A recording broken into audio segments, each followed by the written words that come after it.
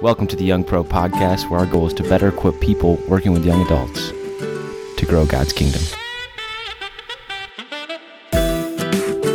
Today, we're back. Season 2 is here.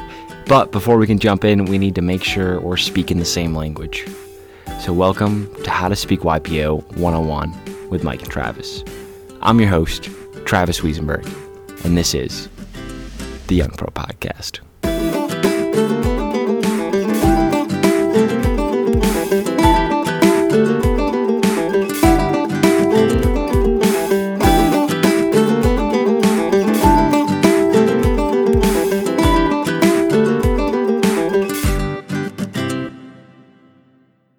Welcome back to the Young Pro Podcast, Season 2. Mike, it's good to be back. How are you doing today? It is really good to be back. I'm looking forward to this new season. Yeah, we've had a little bit of a break, but we're looking to jump in today. And one of the things we want to start with, coming off last season, is we've seen the need for anybody to come in, who's coming in this season. We got to have a common language. We got to have a common set of terms that we can come back to. So when we're throwing them out in future podcasts, that people actually know what we're talking about. That'd probably be a little bit helpful going forward.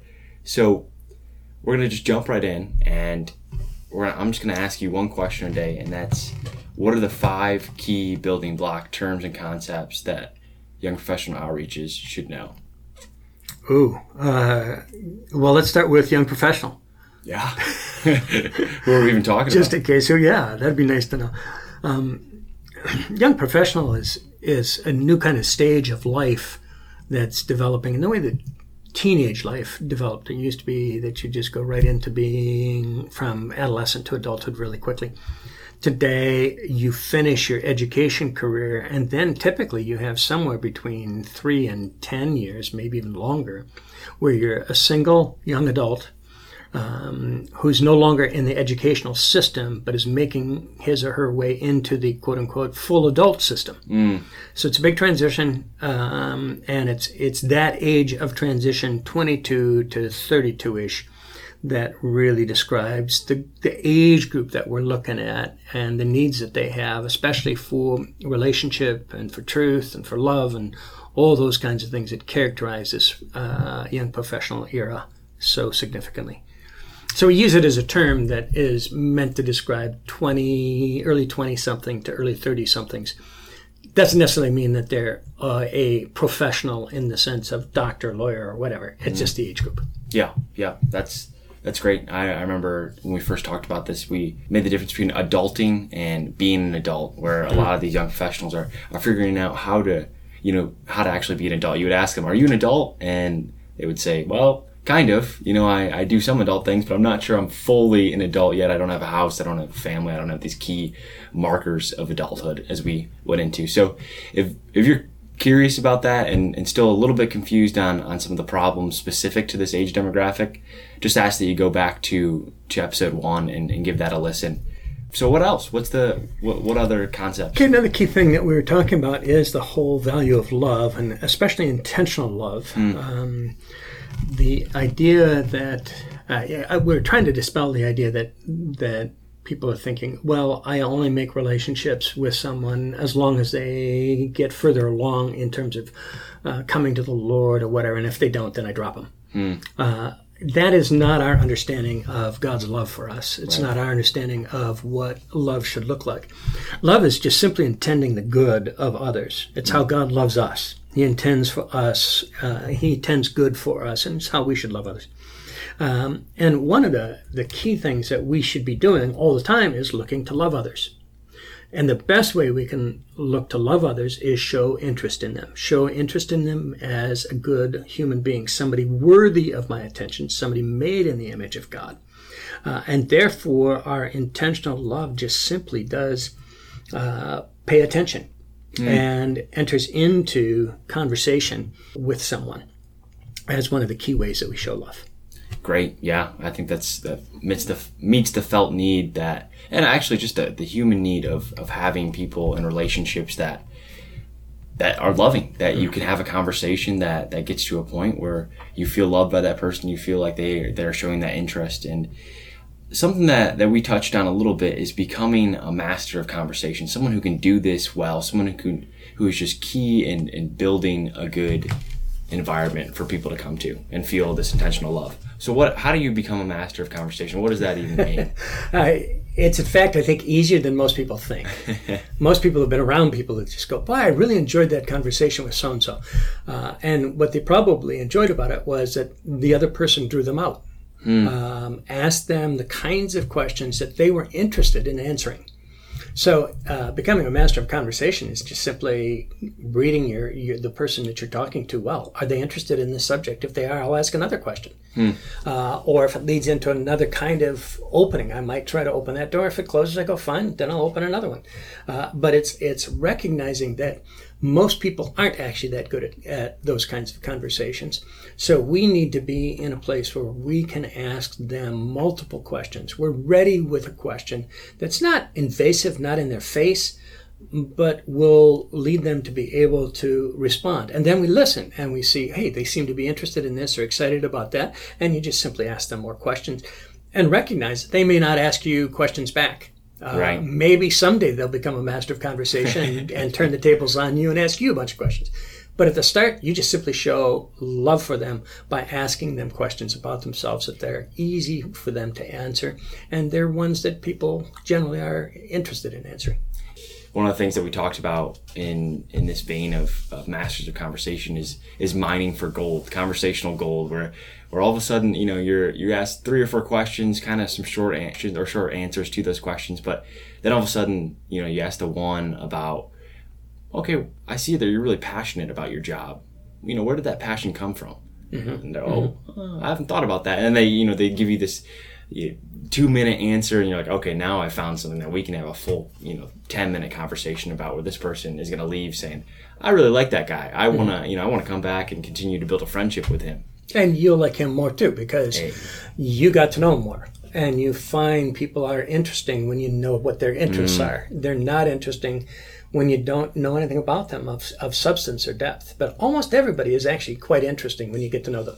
That's 100% true. It's one of those things where you're serving somebody, but you're also just being built up, because the further you go in, you're also exactly what you said. You're finding that, wow, the image of God is actually very much in this person. And so there's 2 concepts: young professionals and intentional love. What's the third key concept? So the third one has to do with how do you go out into the world or into your set of relationships and work in those kinds of environments, and then how do you bring them into your environments? So one, you go into another's environment, and that's go work, and then bringing them into your environment is inviting them to come to something. Now, an example of go work would be, where do you go to work? Where do you go to school? Do you go to the gym? Do you hang out playing summer softball league? Where do you go that is not your environment? Your home obviously be one of the places where you have someone come into your environment. Or in a young professionals outreach environment, that would be an environment you could bring someone to. Come work generally is you invite them to come. Go means you have to take the initiative to go. Go work is fulfilling the commission that we have to go and tell the nations. That means we actually have to go. Yeah, that's something that I have really enjoyed talking about, and I think that's something that we've kind of just have to understand, is that you have to first go build the trust before you expect anybody to come. And a come environment is something that you're putting on. It's based in John 1:39, where Jesus says to Andrew, "Come and see." You actually are bringing someone to something. You're asking them to come to something because you actually have something to show them, which is a great set of friends, a really enjoyable environment, a way of life or a lifestyle that's attractive. And you say, that's what I want them to come to. So the go work should always lead to some form of come to this next thing. And that leads us to, what are they coming to? We talked a little bit about environments and events, and that looks to be the next key term that we're going to talk about today. So what are they coming to? What's an environment? What's an event? What's the difference here? Mm-hmm. Yeah, good. An environment is the key thing to distinguish it from is an event. An environment is really relationally driven. The environment is the purpose in some ways. It carries, it is the context. And usually it's a context for a relationship, talking, get to know one another, eating, recreating together, those kinds of things. And it's just simply around an environment. It's not really like, okay, here's the purpose of the meeting. Here's the agenda. Here's what we're trying to accomplish. Here's what we're working on together. It's just an environment where good things happen. So what we want to do is we want to set up the kind of environments that people would want to be in and say, that's an enjoyable environment to be in. I would come back to that. And usually a good environment is an environment where relationships work well and where what you're providing is just something to go, yeah, I'll do that again. Like a good steak night is a good environment because people like to eat the steak. You go, yes. And a good relational environment is they enjoyed the friendships. So that's an environment as such. Now, a key thing in those environments is actually to make an environment really relationally good. It's not just, I brought my friend, they came to this environment, and I talked to them for 45 minutes. Yeah. That isn't what you're really looking for. You're really looking for a genius for friendship in your environment. The relational environment has the ability to draw people in, and you're there and you're saying, oh, he's interested in the Lord of the Rings. So is Bill. I got to get him introduced to Bill. Or he's interested in modern art. I got to get him over and talk to Sam. Or she's interested in, this form of hip hop music. I know exactly who she should talk to. What then begins to happen is people get to know other people and experience the relational environment as a really strong and healthy and good an attractive environment. And that's because the environment has a genius for friendship within the environment. So it's not just a good environment, but it's an environment that's characterized by this kind of genius for friendship so that people will go away from it saying, I met some really good people there. I want to come back. In fact, I might even bring somebody that I know who's actually interested in music the way that I know this guy was. And I think that's the real difference between our environments and the world environments, because you could take that same friend to a restaurant where there's also 30 other people and talk to them for 45 minutes, but you're not going to have another conversation with anybody but your waiter or waitress. But in this environment that we're talking about, is having this genius for friendship really makes the difference, where you're actually inviting them in to make friends with your friends, and they're becoming part of a community, which is something that young professionals just have an absence for in their lives. So environments are relationally driven, and events purpose driven, I take it? Yeah, okay. Much more clearly. I mean, obviously you got to have good relationship environment as well. Any event should also have a good environment, but an environment doesn't necessarily have a purpose or an event within it. But an event is where you have a purpose, and typically it's an event has more structure to it. So everybody is doing the same thing now. Is usually the sign that you're at an event. Everybody is clapping because the talk is over. Everybody is milling around waiting for the event to begin. Everybody is seated in their chairs while this is happening, and they're standing while that's happening. That characterizes an event. So an event might be a Bible study. It might be a movie night. It might be a prayer meeting. It might be, but it is usually, I am coming to it because there is this purpose for that event, and I know what that is, and I'm there for that purpose. That characterizes an event. And obviously in the evangelization process, you're going to have events where you begin to pray and you talk to people, et cetera, et cetera. But it's helpful to know, is this an event with a good environment, or is this simply an environment that might have just a slight touch of an event in it? And usually in our initial kind of outreach things, we really want them to be environments rather than events. You go from an environment, context, relationship building to an event where you're actually now trying to get a specific thing to happen.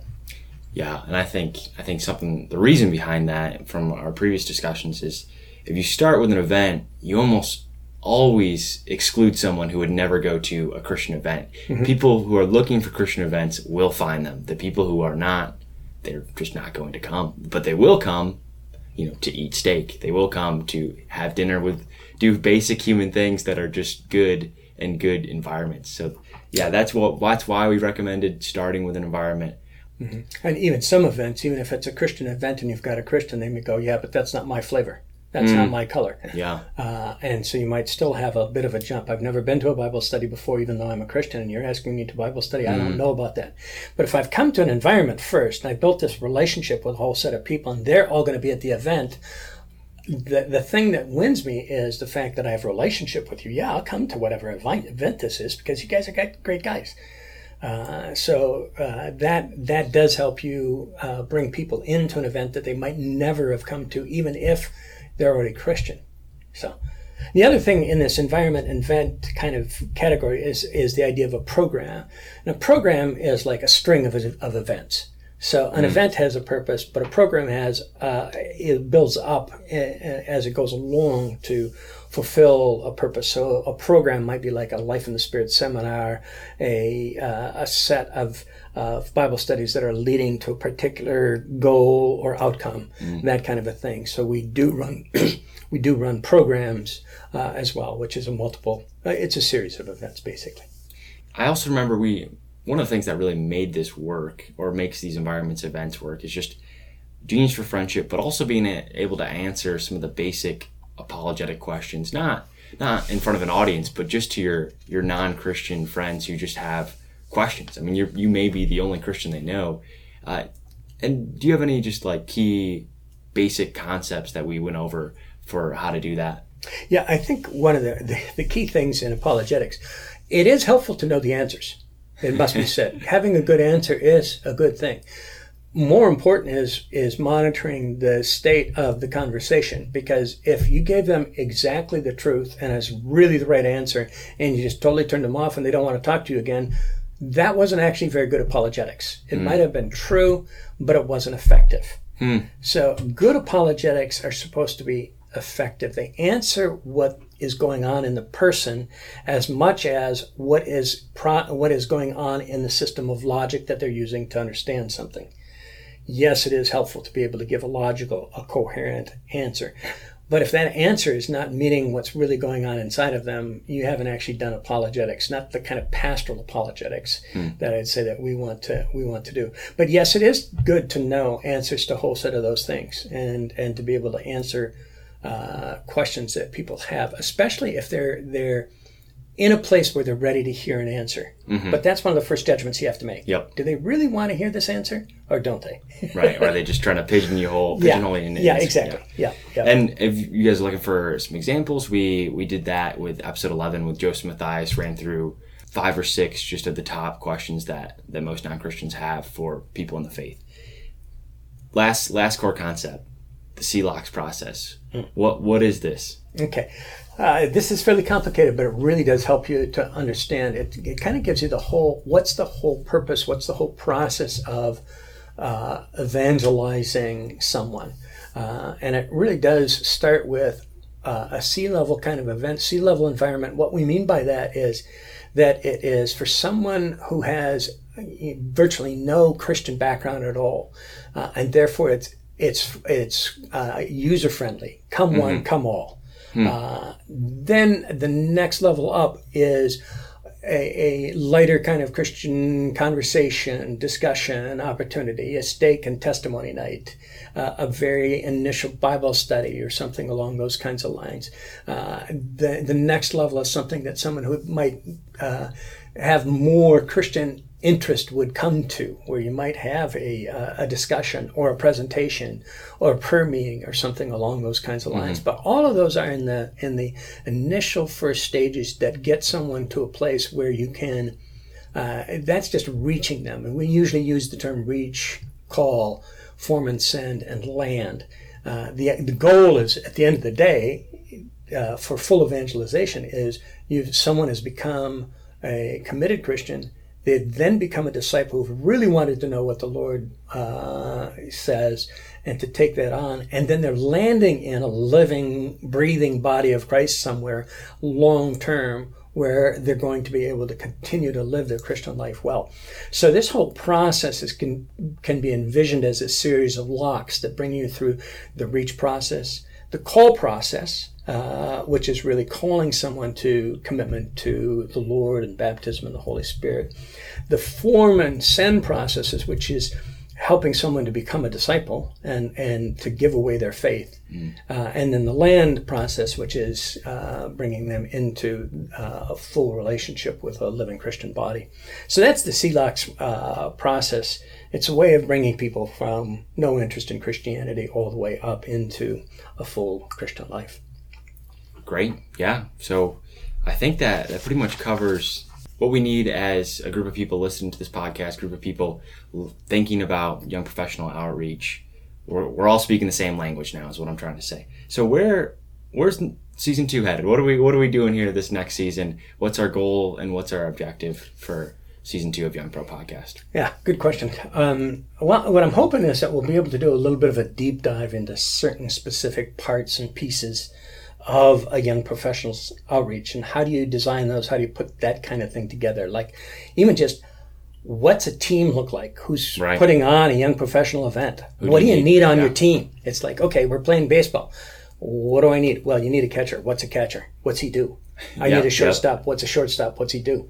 You're looking for the people who are going to actually do a set of things for your team that are going to help you to put on your young professional outreach. So, what's a team look like? What do certain events look like? Give me some examples of a C-level event. We've used the term Taco Tuesday.